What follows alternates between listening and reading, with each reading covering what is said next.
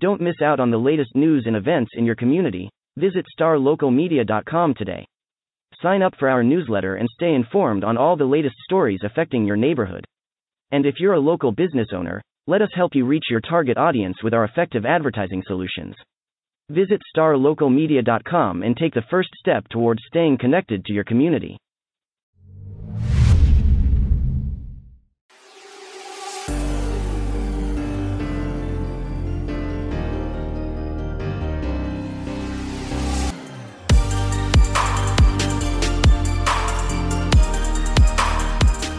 Welcome to another episode of the Star Local Media High School Sports Podcast. My name is Matt Welch, being joined by Devin Hassan and David Woolman. It is 11:10 a.m. on a Monday, a sunny, at least patch of the day in a week that is supposed to be anything but.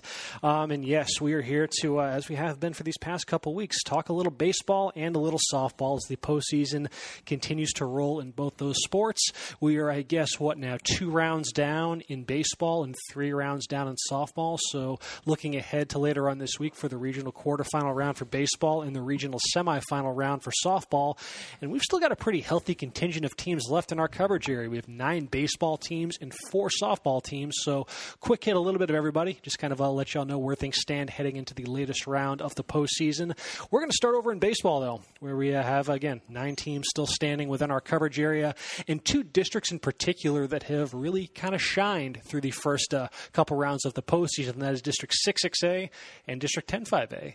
3 teams from each district are still alive in the playoffs. Over in 6-6A, you've got Capel, you got Marcus, and you got Plano. And then over in 10-5A, you have the Colony, you have Lovejoy, and you have Prosper Rock Hills. So we can talk a little bit about those 2 districts to begin here, David. Obviously looking back to, last week, one of the more anticipated series heading into that second round was Capel versus Jesuit, 2 teams that are both state-ranked, I believe even as high as are both in the top 10. Yes. Whatnot. So, yeah, it's certainly a very high-profile series, a very overqualified second-round series, but one, nevertheless, that had to be played. And a nice little showing for the Capel Cowboys as they're headed to the regional quarterfinals after a 2-game sweep of the state-ranked Rangers. So, yeah, David, what are just some takeaways from this series as Capel was able to punch its ticket to the third round? Well, first of all, you just got to start with their pitching. I mean, obviously, Capel, was had a big challenge coming into this series against a Jesuit offense that scored 28 runs against Arlington in the by-district round. So you're going to figure, hey, how's their pitching staff stacked up against Jesuit's offense right there? But the Cowboys pitching staff answered the bell, especially in the first game right there. Senior Will Rodman, he just continues to dazzle. 4 straight complete game shutout. Wow. He didn't allow a walk. He struck out 5, allowed just 3 hits, and he also got some really good play by his defense as well too. It was a scoreless game early on in the game, and in game 1 Thursday at Jesuit, and one of the Jesuit players, he hits a single to right field, but Andrew Nestor, he guns down a runner by a mile at home plate right there. So hits Bradley Castillo on target right there, easy tag right there, keeps it scoreless, and then later in the game, Capel was up 1-0, and then Rodman took a shot off the leg right there, and it redirected to their shortstop, T.J. Pompey, who's committed to Texas Tech, and all Pompey does is throw out the base runner at first base in a really close place. So right place at the right time. Exactly. Yep. So Capel, they have to start the series at Jesuit. They get the win 2-0 right there. Ryan Walker, who's a pretty big factor in this series. He started the scoring with a single in the 3rd inning, and then in game 2, which Capel rallied to win 7-4. He had 2 really big hits that got Capel back in this game. It was a game that Capel actually trailed 3-0, and he hits a 2-run hit, 2-run single in the 2-run single to get them within 3-2, and then later in the game he hits a solo home run. He said it was like the second home run he's ever hit. Wow! So he's more of a singles and doubles kind of guy. So that gets it tied up at 3 right there. And one of the most interesting storylines out of this series right there is that Capel doesn't have its senior likely district MVP in Chayton Krause out there. He's out with an illness, so in to replace him is Andrew Schultz. And all Andrew Schultz does is, is produce the game-winning hit. In that game, he gets a bunt down, and then Capel scores from third base right there. They go up 4-3. It's part of a 5-run 6th inning right there as they rallied, to go up 7-3, and they won that game 7-4. So, huge moments in this series by Capel, and so that was huge for them to, get the sweep out in the 2 games right there. That is now 10 wins in a row for Capel, so the Cowboys in a really good way. And I was curious, so when I saw, just looking over just the body of work the Jesuit had leading up to this game, so Capel scored 5 runs in the bottom of the 6th in Game 2 to blow that one open. Yeah. That just speaks to the quality of that lineup when they get rolling. Jesuit had not given up 5 runs in a game since March 18th against Richardson Pierce, let alone 5 runs in a single inning. So a nice little feather in the cap for Capel as they were able to put away the Rangers in just 2 games. Didn't even need to go out to Lake Dallas for that 3rd game. No. But looking ahead now, obviously you get a matchup between 2 pretty credentialed programs in Prosper and Capel. Prosper was able to book its spot in the regional quarterfinals after a hard-fought series against Arlington Martin, another state-ranked team. So you got what you'd expect between 2 state-ranked teams, and that was really competitive baseball. All 3 games in this series, yes, it went the distance. All 3 games were decided by 1 run, 1-0, 4-3, and 3-2. And Prosper actually had to work out of a 0-1 series deficit in this one, winning games 2 and 3. Obviously, you look at Game 3, though, some clutch heroics there. They were actually down 2-1 heading into the bottom of the 7th, and there were 2 outs with 2 on base. They were able to score the tying run on an error, and then Jacob Devaney is the hero of the day. He comes through with an RBI single to walk it off and win the series. An odd note from this one, the team that had the higher hit total in all 3 games lost. So Prosper, and that includes Prosper losing 1-0 in Game 1. They lost Game 1 despite a 1-hitter from their pitcher, Lucas Davenport. It was just that kind of series. But nevertheless, though, after Prosper kind of had their way with Hebron, getting right back into playing some real just tooth and nail defensive-minded baseball to advance to the 3rd round. And I don't really have a lean one way or another on Prosper Capel. Those are 2 great teams, and I would not be shocked if it went the distance once again.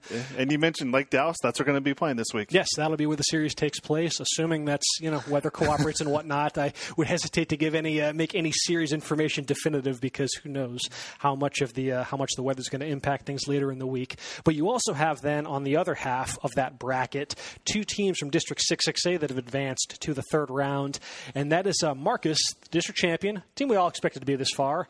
And then this Plano team, which has been one of the more just fun little stories to see a 4-seed kind of catching fire like this. They've had this, there's been this little mojo that they've had working of late. Obviously, you upset a district champion in the 1st round as a 4-seed. That's notable. But, man, some of the spots that they had to work out of in this series against South Grand Prairie in the 2nd round, just going to outline just some of the situations they were up against. So in Game 1 of this series, they were down 3-0 heading into the 7th inning. They gave up 3 runs in the bottom of the 6th.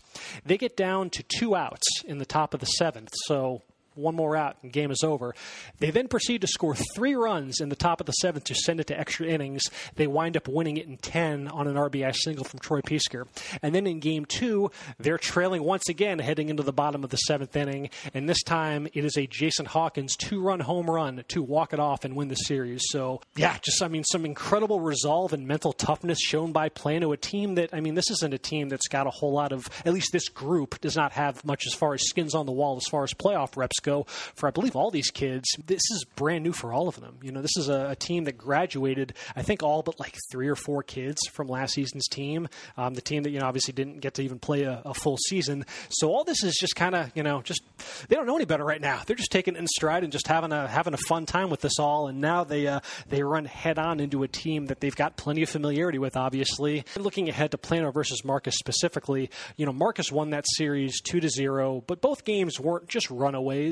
Game 1 was actually 4-3, and it was a walk-off finish that Hunter Toplansky of Marcus was responsible for the walk-off hit there in a game that Plano actually led 3-1. But then Tyler Schott, the other half of Marcus's star-studded pitching duo, him and Tate Evans. Tyler Schott kind of had his way with Plano in Game 2 through a complete game shutout. So Marcus is obviously the justified favorite in this game. They've won 14 in a row. They're ranked in the state's top 10, and they're in as good a way as they've been in some time. But, man, there's just some intangible qualities about this Plano team right now that, who knows, maybe they make it a little bit closer than it might have looked, if they were playing, a couple months ago and whatnot. But, just a fun little story when you see a 4 seed kind of get hot like this. It was cool a couple years ago when it happened to McKinney Boyd when they were a 3 seed and they were just taking down, state-ranked teams left and right. But yes, Plano onto the third round in their first year under head coach Rick Kramer. Not a bad little debut for Coach Kramer. So yes, we have plenty of representation in District 6-6A still alive in the playoffs.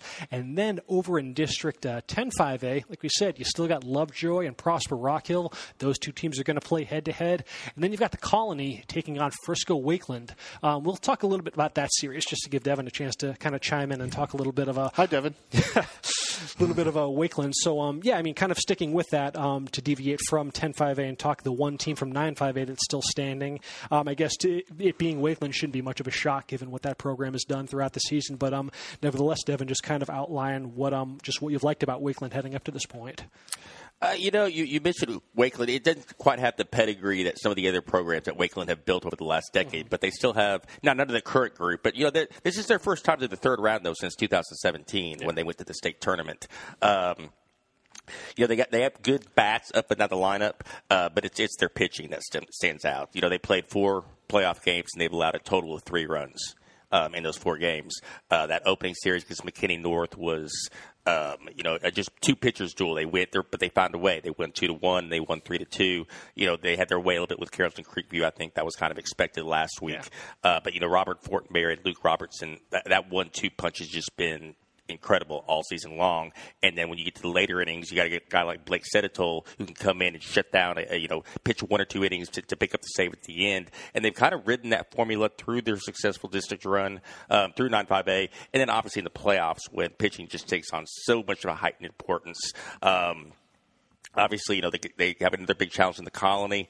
Really, it's to see what happens if they go to a Game 3, because that's when you start getting some creative. A lot of, teams have their 1-2 rotations. Mm-hmm. But the other thing about Frisco is, or that Frisco district is that because they have so many games, a lot of times they had to play 3 games in a week. So they were playing Tuesday, Friday, Saturday to play some catch-up. Like some teams had to do due to quarantine. Some teams just had to do because that's the way the schedule was set up. So Wakeland's been there before in terms of having to play 3 games. Now you get a little bit creative in district. So really curious to see if this one goes to a 3rd game, how both teams handle the pitching situation. But yeah, Wakeland seems to be rolling at the right time. 4 straight wins to start the playoffs, and like I say, back in the 3rd round for the first time in 4 years. Kind of a similar case for the Colony then, David. Just talk about the Cougars and where they're at heading into this pivotal matchup later this week. Well, it's the first time ever that they advanced to the 3rd round of the playoffs. Yeah.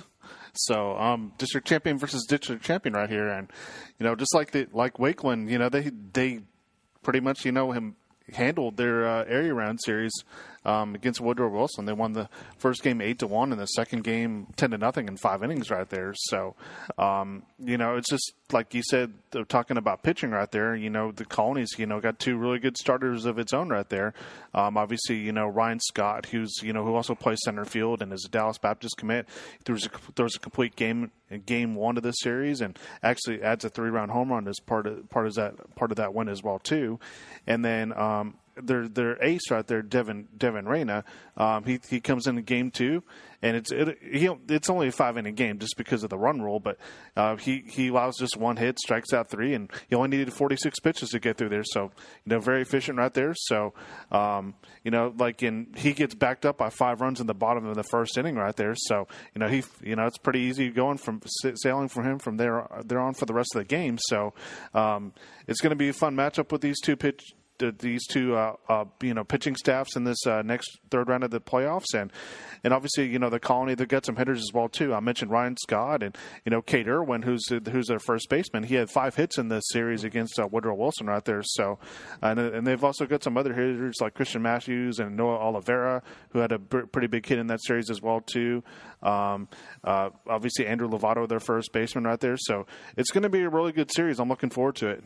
And then over in the other half, like I mentioned, division, you have Lovejoy and Prosper Rockhill, two teams from District 10 5A. Lovejoy coming into this one, their defense has been really hot, just 1.7 runs allowed over the last 7 games.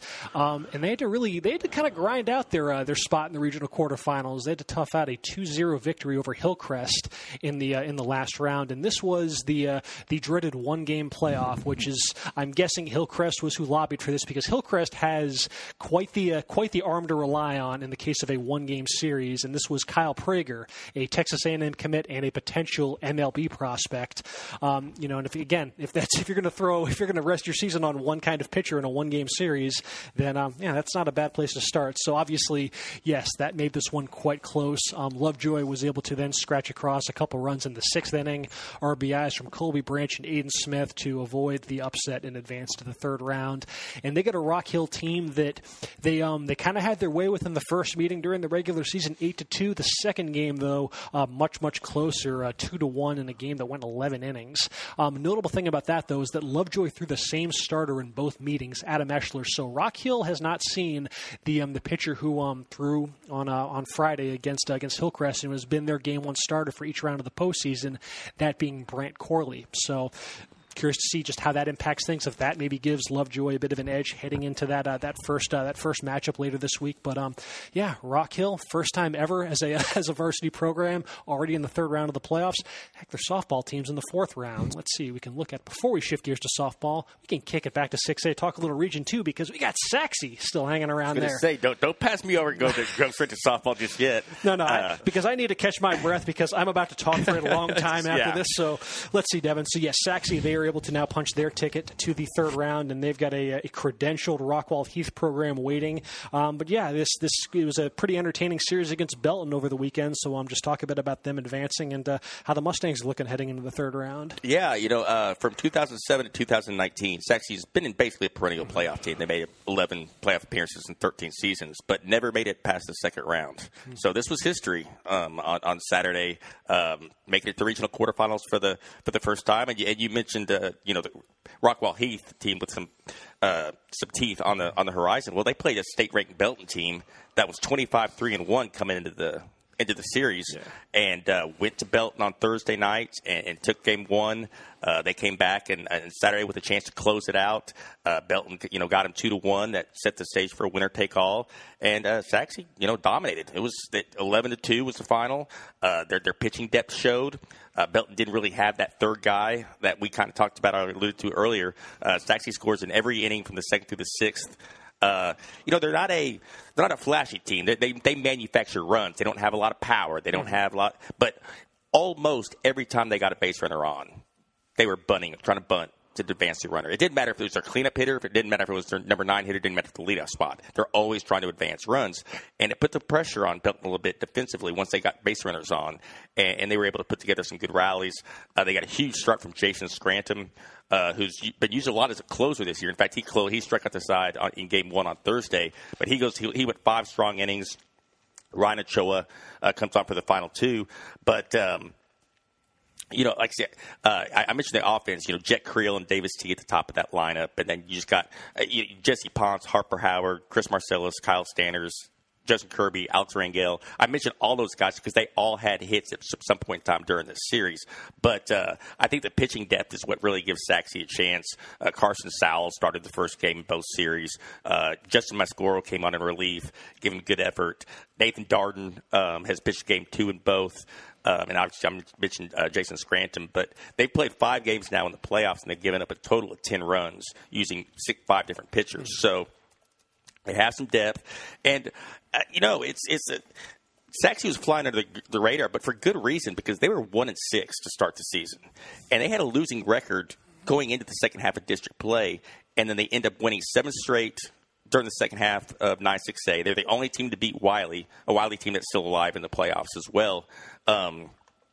So they turned things around. Obviously won 11 out of 12. They got a good Rockwall Heath team coming up who's been state ranked for much of the year. They had 30 wins overall. They've won 4 straight since a 2-1 loss to Rowlett in their playoff opener. But this Saxe team is not going to back down. They just stared a state ranked opponent in the face and were able to beat them. So they're playing with a lot of confidence. Like I say, I think it's going to be a fun series, and I think it's going to go 3.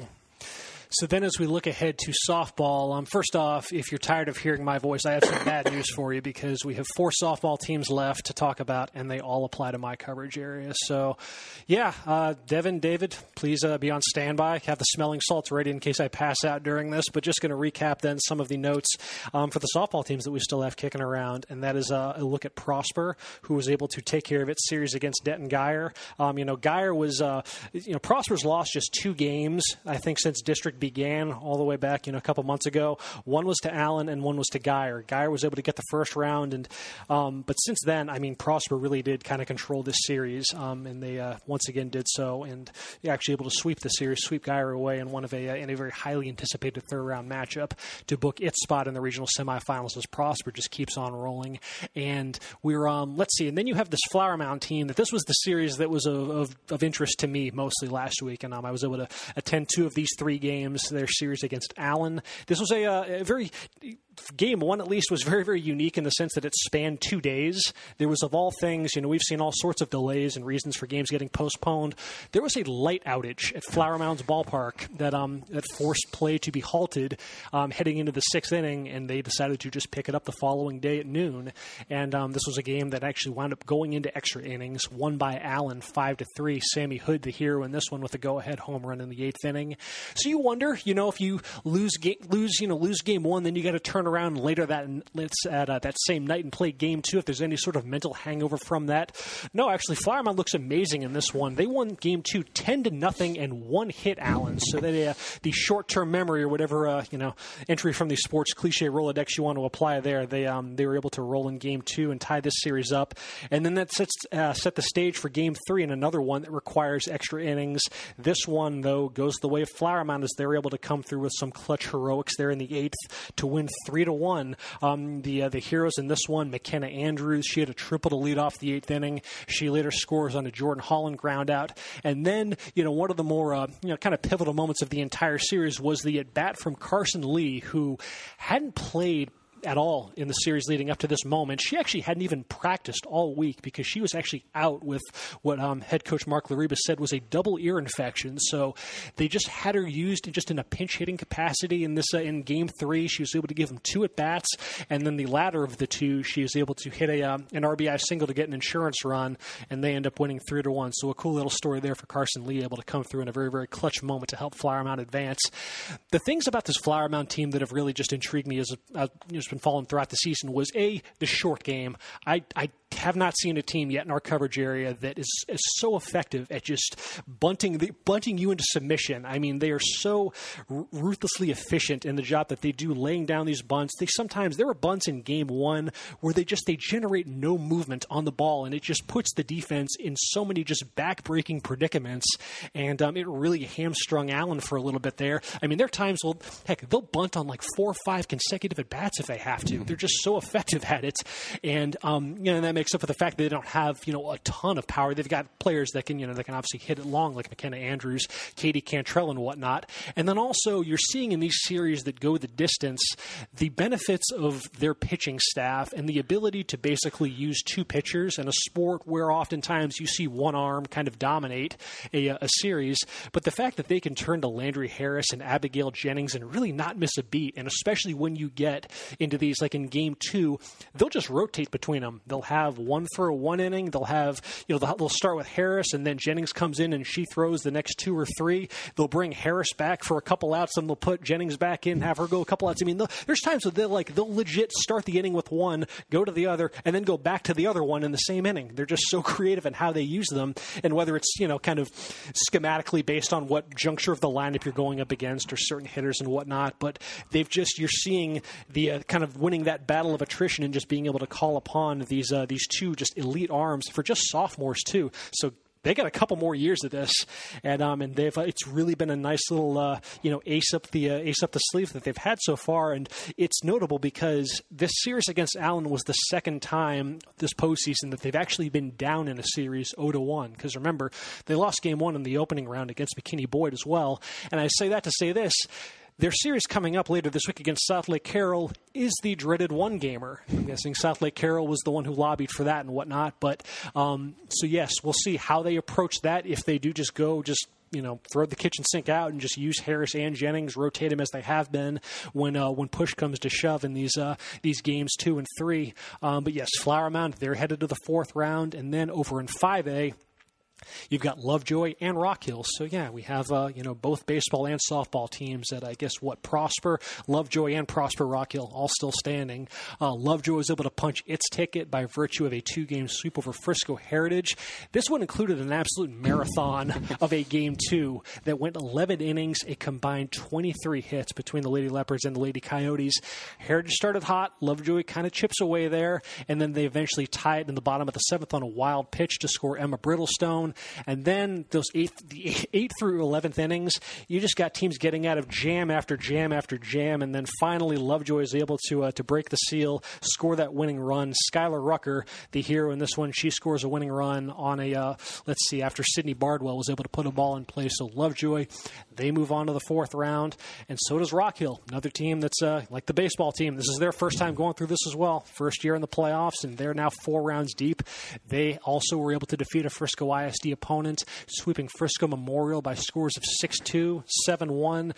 The big thing here was kind of the quote-unquote big inning was very big for Rock Hill in this. In Game 1, they scored 5 runs in the top of the 5th in a 6-2 victory, and then in Game 2, they scored 6 runs in the bottom of the 6th in a 7-1 victory. And you just kind of look through and just kind of find, like, okay, well, is there any one part of the lineup that kind of dominated this, that really keyed those surges? No, they're pretty balanced all the way across the board. Even, the bottom third of the order, Tristan Lee, Camilla Springs, Emily Alvarez, they hit .333 for the series, 3 RBIs. So, yeah, to get that kind of balance up and down the lineup, obviously very timely at this juncture of the postseason. They've used 2 pitchers. So, again, another team that has that luxury, being able to throw out 2 arms in Taylor Hagan and Grace Burlage. They combined for 19 strikeouts and only 1 earned run. So, Rock Hill in a very good way heading into this series up against Hallsville. Lovejoy plays Sulphur Springs. If they win, hey, we might get an all-10 5A regional final. If that were the case, just noting that those two, Lovejoy and Rock Hill, they split their regular season series. So, yeah, we'll see. But they got to get past the 4th round as well. And then I wanted to close with a note, deviating away from the UIL diamond and looking at the TAPS state tournament in softball, because, guys, we had a state champion crowned in our coverage area. John Paul II got it done. The first time in program history the Lady Cardinals were able to win a state championship. They closed their season on a heck of a run, 25-3-2 overall.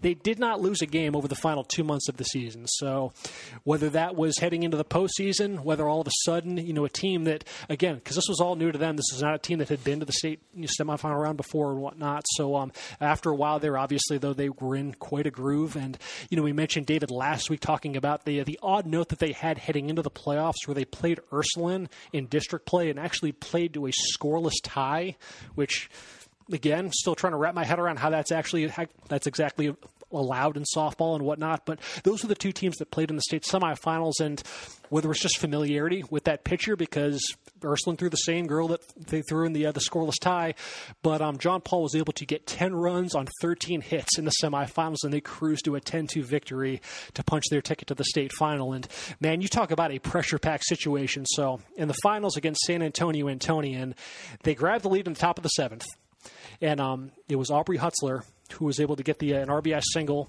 and then a hit batter with the bases loaded scores another run. So that puts John Paul up 4-2 on San Antonio Antonian.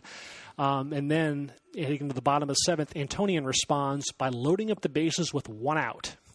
And a state championship hanging in the balance. So no pressure, right? No pressure at all. So John Paul, then they turn to their pitcher, Taylor Martian, and she is able to retire the next 2 batters to win a state championship. All tournament selections for Emily Jonty, Aubrey Hutzler, Taylor Martian, and Emma Rodriguez. And John Paul closes the deal in a pretty dramatic fashion to win the TAPS Division I state championship. And really a fitting cap to what's, I think, on record, is probably being the best athletics year that John Paul's ever had.